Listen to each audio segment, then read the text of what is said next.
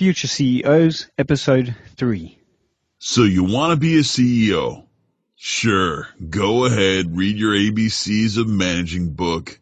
Or if you really want to be a CEO, then keep on listening to this Future CEOs podcast with your host, Gareth Armstrong, as he gets you up close and personal with real-world CEOs, thought leaders, and industry experts to learn from their experiences and the insight and wisdom they've gained while leading in these challenging and ever-changing times. Are you ready? Then let's do this. Hi and welcome to Future CEOs. Today I'm going to be speaking to Barbara Mallinson. She's the founder and CEO of Obami, a social learning platform being used by hundreds of schools across Africa, Europe and the United States. Obami was recognized as one of the top 10 most innovative technologies in the world in 2011 by NetExplo, UNESCO and partners, and was identified as one of the top 20 startups in Africa by Forbes a year later. In the past 4 years, Barbara has presented her views on social media, social learning and social entrepreneurship across the globe. In 2010, she took part in Old Mutual's Do Great Things campaign and was also identified as one of the Mail and Guardian's top 200 young people to take to lunch. Barbara has been branded as an IT hero and one of Cape Town's top 10 women in business by the Cape IT Initiative. She has contributed to the UNESCO Courier as one of 21 young people changing the world and is recognized as one of the top entrepreneurs and African women in the business by the likes of CNN, Forbes, IT Web Africa, and the Financial Mail. Barbara is also the only African sitting on the advisory board of Mobile World Capital, a global initiative driven by the city of Barcelona and the GSMA. She has pulled herself away from a very busy open plan office to spend some time talking to us, and we're so pleased to have this time with her. Barbara, thank you for joining us here on Future CEOs. It's great to have you. Thanks so much, Gareth. It's great to be here, and really excited that I could be part of this. Thanks for the invitation to join. So you've been catching some headlines around the world, in fact. Tell us a little bit about yourself and a little bit about what you're doing. So I'm essentially a business owner, a founder, a CEO, call it what you like, of a company called Obami.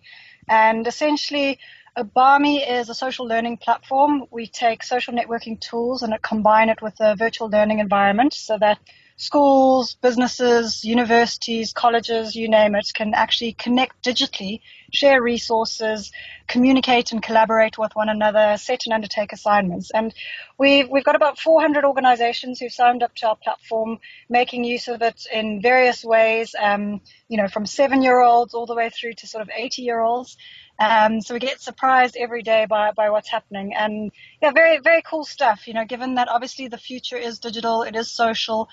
We're seeing more and more of this in other industries. So it's time for education to sort of pick that ball up as well. And we're just really excited to be playing in this space right now. You're not taking away from a classroom. What you're doing is you're just adding another dimension to the classroom environment. Is that right? Yeah, of course. I mean, nothing can replace face-to-face learning. There's no stronger tool than being able to sit directly with your peers, collaborate with them.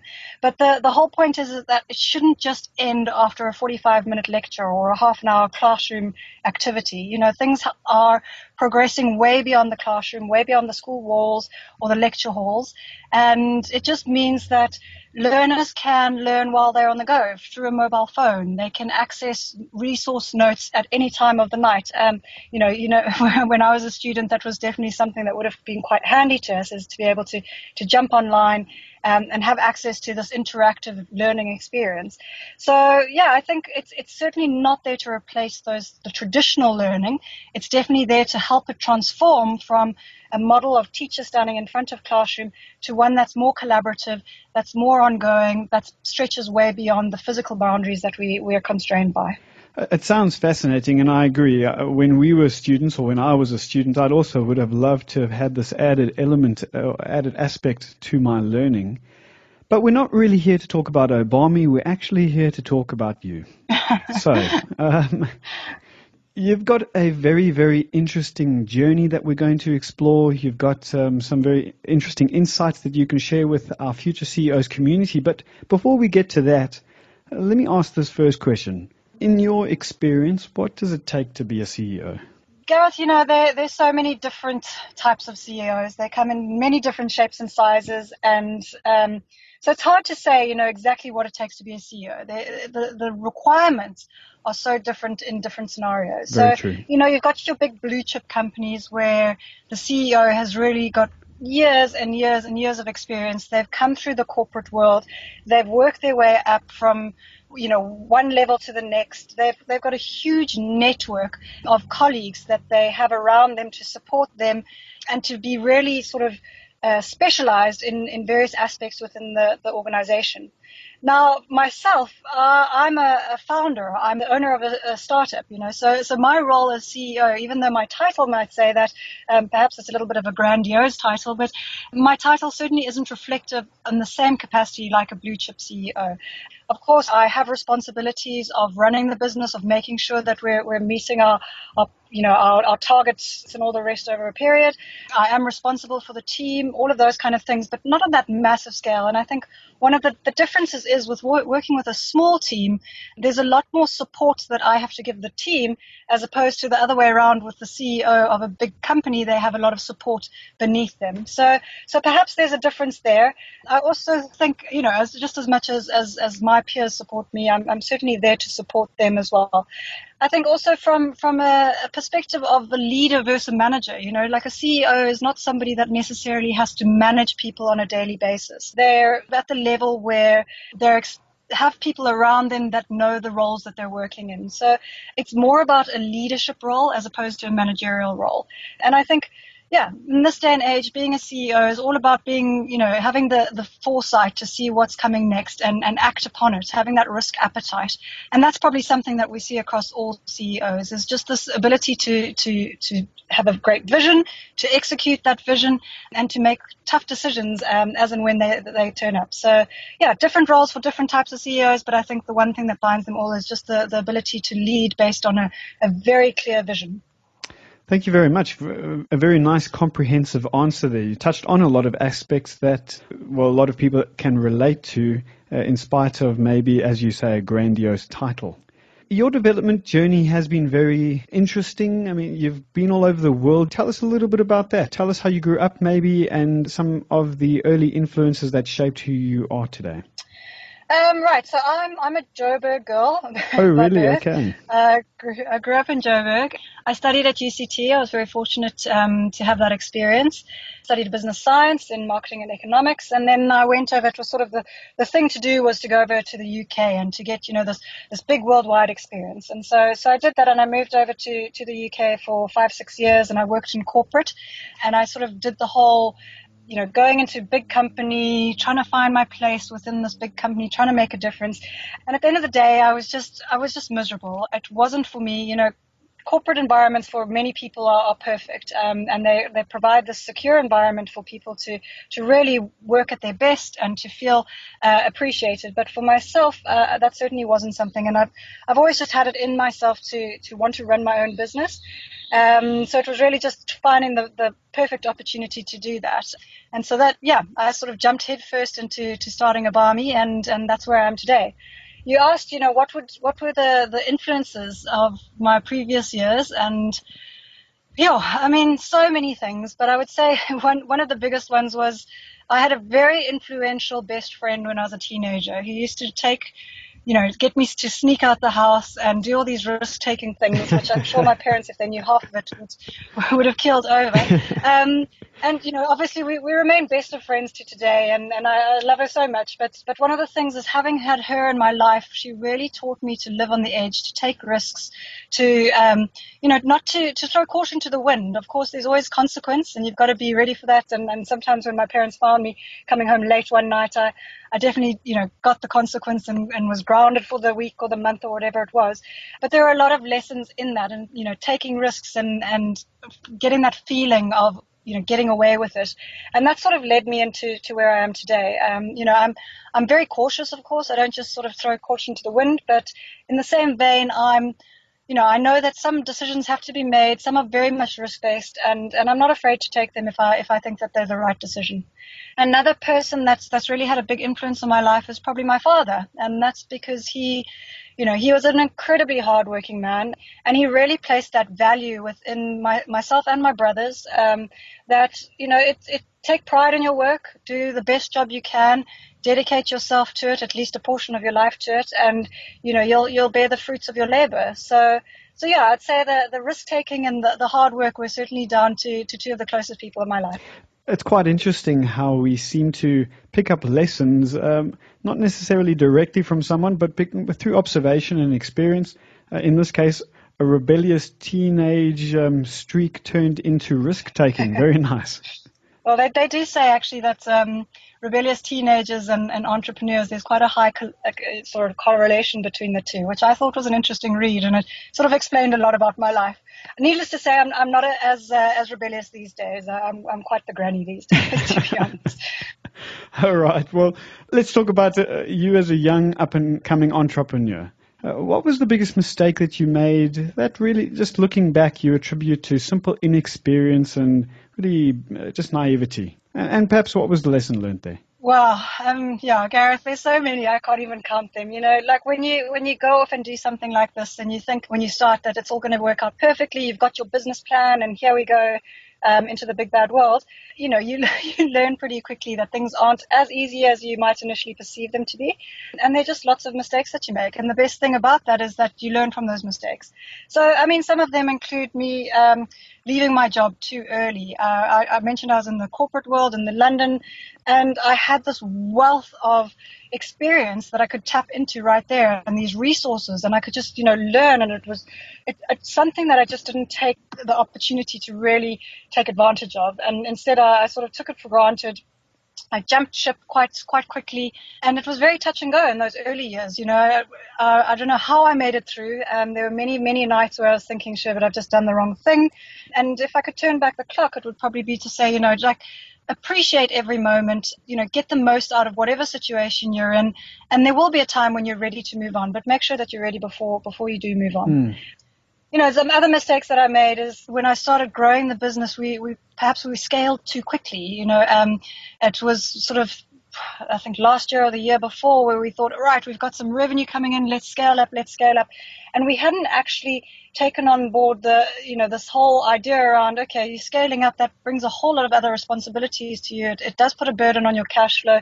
So while you have to be prepared as you scale a business, you also have to manage things a bit more carefully. And as I say, take those risks, but make sure that they're calculated risks. And one of them was that, I hired very quickly. I thought, right, I've got to scale up. I've got to get the right team. I've got to grow. We've got to suit this demand. And, in some instances, we hired the first person we could get our hands on just to try and fill a position that we thought we needed. And that was, some of the most expensive mistakes I've done in my career at Obami is taking on people too quickly.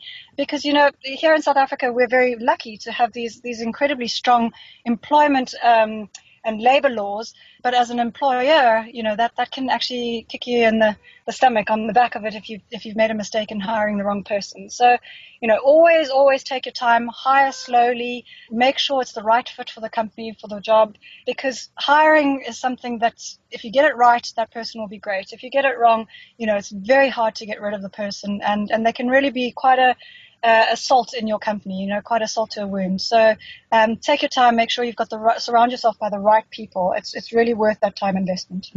Oh, very interesting. Thank you for sharing. So you've read some books, you've been some places, but let's talk about books. What have you not found that leadership or management books teach or have taught you about being a CEO or even being an entrepreneur?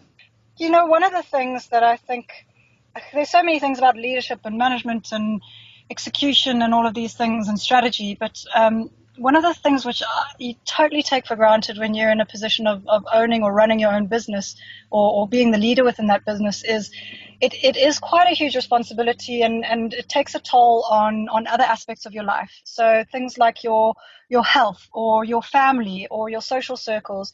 There are not that many books within the CEO domain or the leadership domain that actually focus on making sure that that particular aspect is paid attention to. Because, if you're getting the balance right to start off with, the rest of the stuff almost falls into place. You've got to have the right mind, the right body, the right soul, to really throw yourself into that. And that really comes through making sure that it's almost impossible to, but making sure that you're spending time with loved ones, that you're taking the necessary time off, that you're looking after your health, doing exercise, eating well, just generally living a good life, because by doing that, you're able to absorb the pressures that come with quite a high demand role, So obviously I can go and read these amazing yoga books and healthy nutrition books, but I think from a leadership perspective within business, there hasn't actually been that much that I've come across. What you're saying is interesting, because we had a discussion on our radio show just the other day where the guest, who was another CEO, she said to us, look, we must be very careful about words like balance and even the word perfection, because really those words can throw us off and try and, what's the right term, lead us to try and focus on the wrong things. We're always trying to focus on this balance that we're trying to, or this balancing act. Whereas she introduced then the word harmony, and really why she said that was that all of these things flow into one another. It's an important thing to allow them to flow and not to try and box them, not to try and regiment them, put them on a schedule. I couldn't agree more. I think, if you aren't doing it in a natural way, it just becomes more pressure to you to try and do them.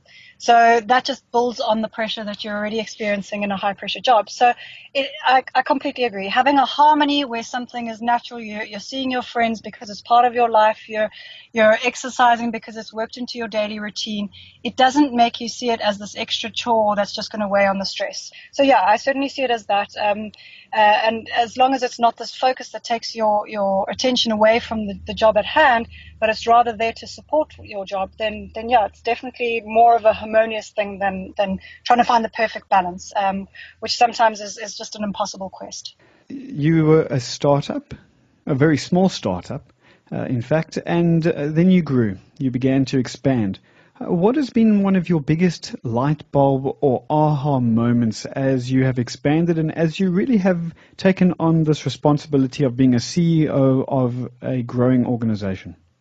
Yeah, I try to do everything myself. Obviously, when you start your own business, you want to control everything. You want to be the one that does it all, because you want to have that overseeing of everything that gets shipped out the door. You want to have your stamp of approval, because at the end of the day, you're almost synonymous with the business that you start. It's your baby. Exactly. But as you grow, it's quite impossible to keep that up.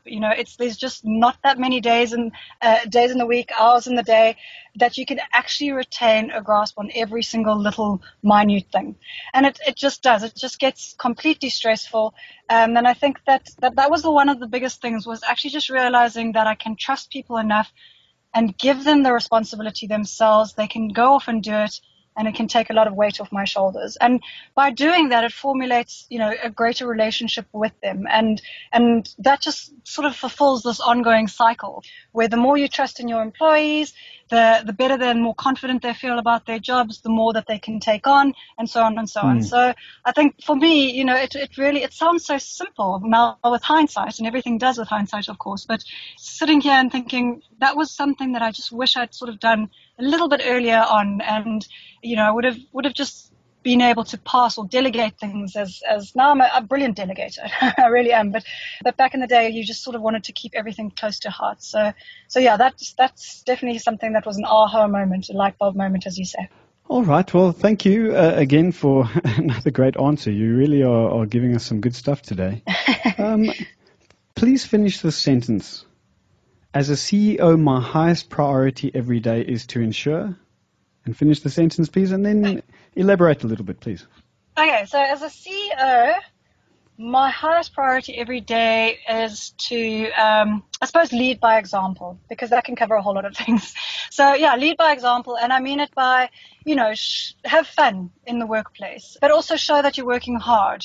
Give the dedicated time that the job needs, the passion that the job needs. One of the biggest things that I like to do, or not like to do, but I think is important to do, is to get my hands dirty. Even though I'm sort of meant to be seen as leading the company, I'm not too big for my boots to take out the trash or to, pour somebody a cup of coffee. Like that just shows that I'm on the same level as my peers, as my colleagues.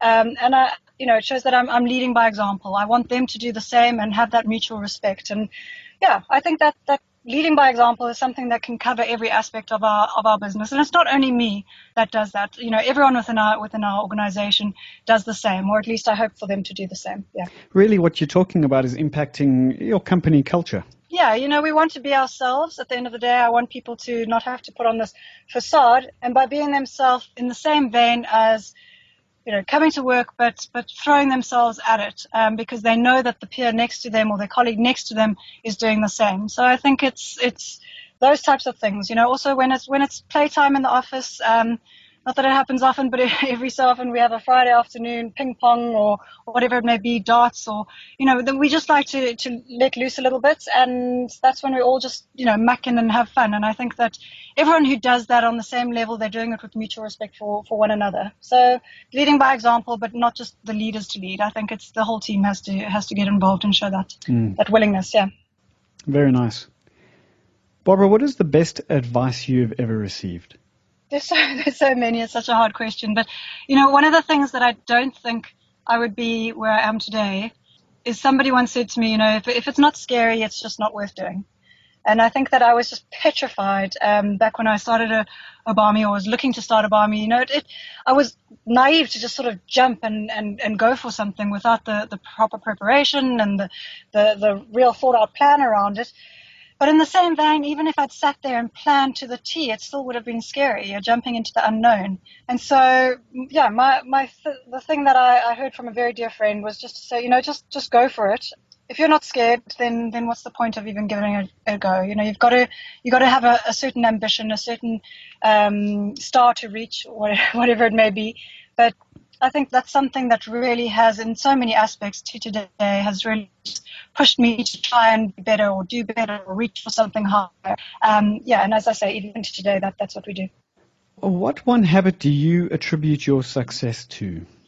Well, Gareth, first of all, I don't think that I'm successful just yet. I think there's a very long way to go before that. So, what I would say is what's got me to where I am today, and something that's only going to happen, to get me to the point where I deem myself successful is, and I know it's not an easy shortcut, but it's just hard work, and I don't mean hard work as in long hours every single day, although sometimes that counts.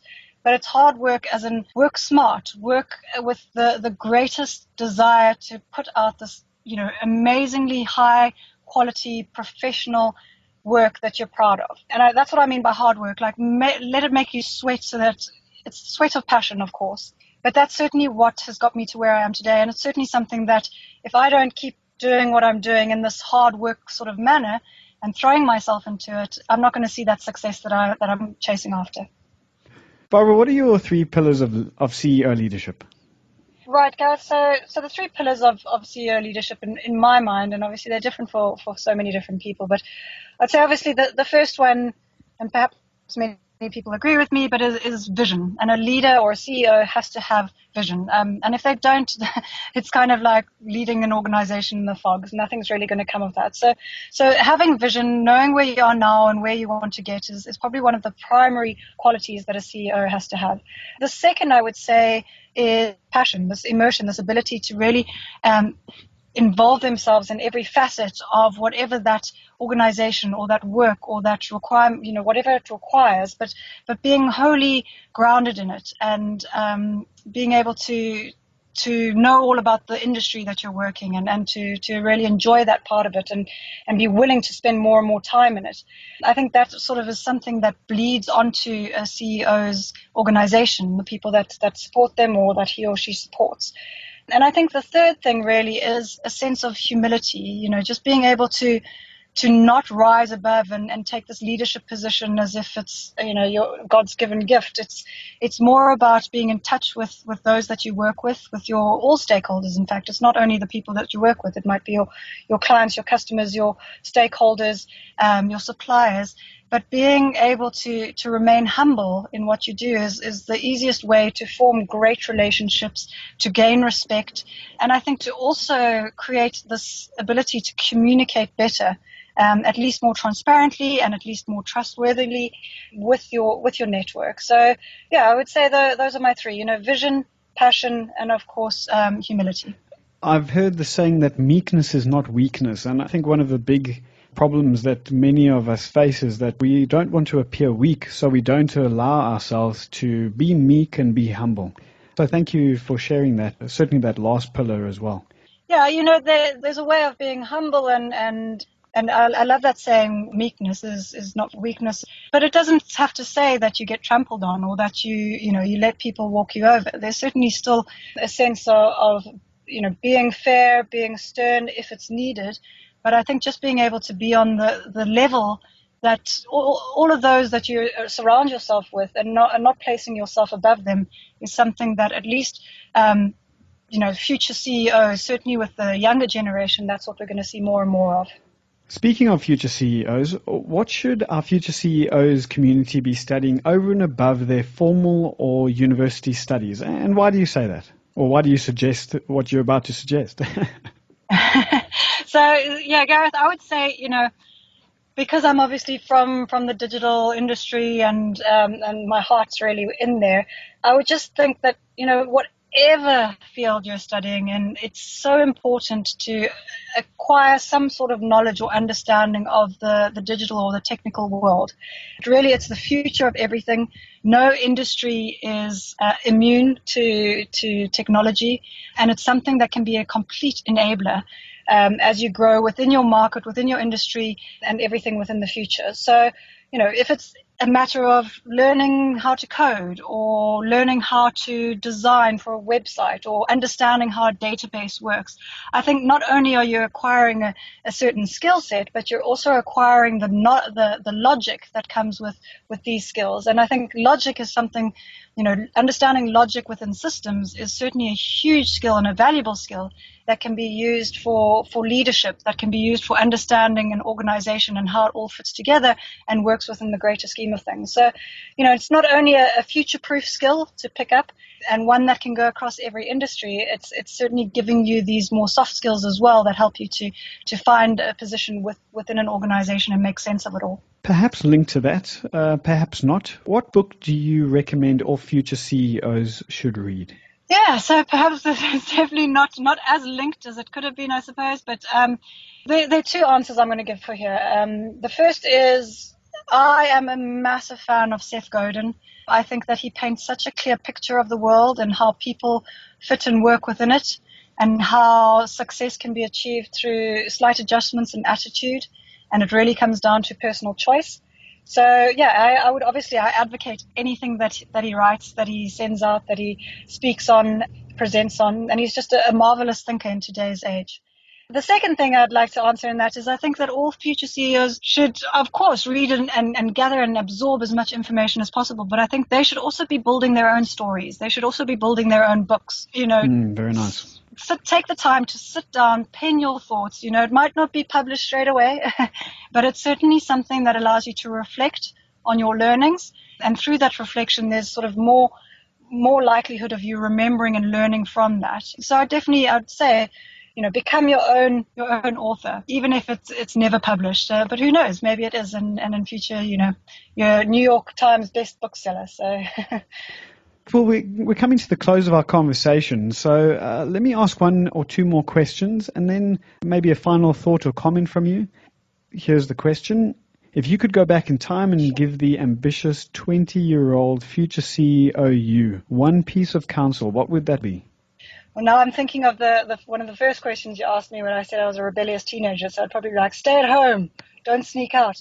Okay. But no, on a more serious note, I think, one of the things that somebody told me was that life is not this sprint. We don't have to do everything, as soon as we can. It's more like a marathon where we can, take time to smell the roses as we go along, to absorb everything, every experience, and learn from that, digest it. And I think that sometimes so many people just want to acquire wealth, or they want to, jump up the corporate ladder without actually realizing what the point of, moving up and progressing and learning really is. So I think that, being able to take that sort of saying, I suppose, life is not a sprint, it's a marathon, and to really translate it into the form of saying, just appreciate your experience. It's a journey, and stop, smell those roses, and really just take a moment to reflect on everything that's happening within your life, because it goes by so quickly. You don't need to speed it up so much yourself. It happens, and you'll get there if you're doing the right things along the way. Yeah, one thing after the other. Don't put the cart before the horse, so they say. Exactly like that. Barbara Mallinson, CEO of Obami. Are there any last thoughts or last words that you'd like to share with our future CEO community before we part company? I think, if anyone's listening in on this, they've already taken that step towards becoming a future CEO. And that's because they're showing an interest beyond what's delegated to them to learn at school or to study, or, what the boss has put in their desk to complete that day. So pat yourselves on the back for that. And just keep, as I say, and it keeps coming up, but immerse yourself and be passionate and take those risks. And a little bit of hard work just it goes a long way. Barbara Mallinson, CEO of Obami, all the way from Cape Town, taking the time out to talk to us away from the office, the hustle and bustle. Thank you very, very much. Everything that you've shared has been fantastic and very insightful. We really appreciate you. Thanks so much, Gareth. It's been a treat, and really good to connect, and thanks so much for really insightful questions. It's always nice to be asked these and obviously think about them myself. So thank you for that. If you would like to get in touch with Barbara or Obami, their contact details can be found on the podcast page on our website. I'm Gareth Armstrong. It's been great being with you again.